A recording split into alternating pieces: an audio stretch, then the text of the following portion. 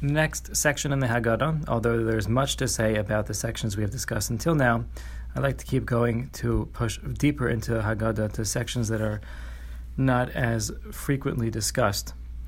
But the next paragraph is Baruch HaMakom, where we say, Baruch HaMakom Baruch Hu, Baruch Shenosan Torah La'amo Yisrael, Baruch Hu. We have four different ways of saying Hashem is blessed, or blessed be Hashem.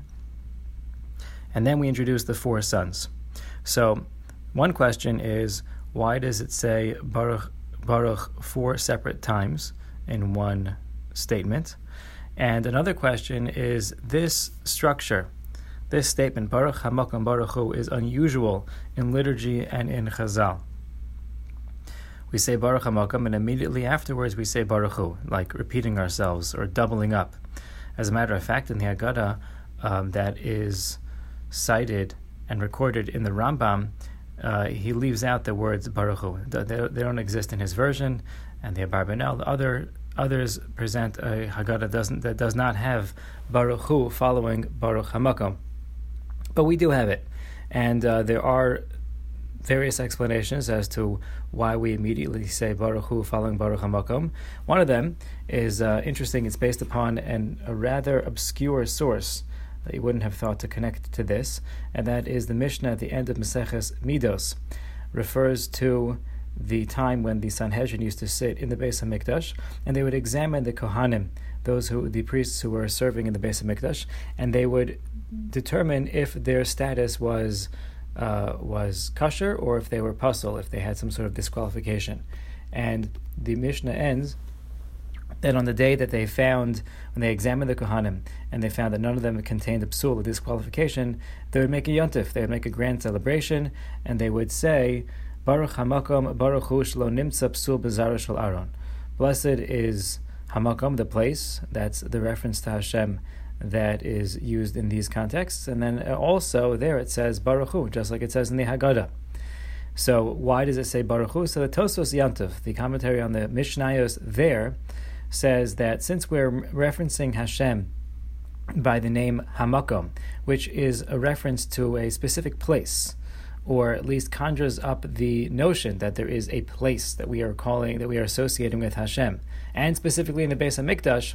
So in order to remind ourselves that Hashem is much greater than any particular place that we can pinpoint, we say Baruch Hu immediately after saying Baruch HaMakom. So similarly, here in the Leil HaSeder, although we are identifying different chasadim, different acts of kindness that Hashem performed for us as He was forming us into His nation, we remember that any description that we may give and any amount of praise that we may have, it only pales in comparison to what it actually is.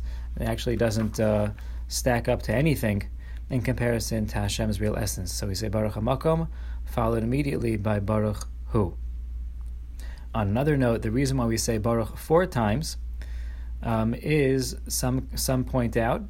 I believe this is quoted in the name of Reb Chaim Brisker or Chaim Soloveitchik, that he said the reason we say Baruch four times in this paragraph is because we're about to introduce the four sons.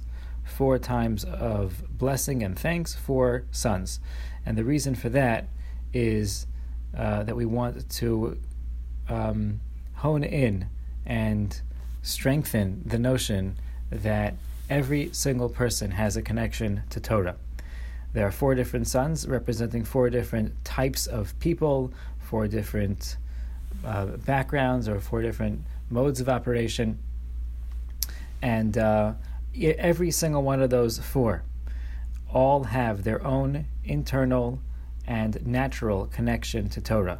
So we thank Hashem for providing us with a Torah that is broad in its scope, that's deep in its essence, and at the same time can apply to every single person, and every single person has their own personal connection to Torah.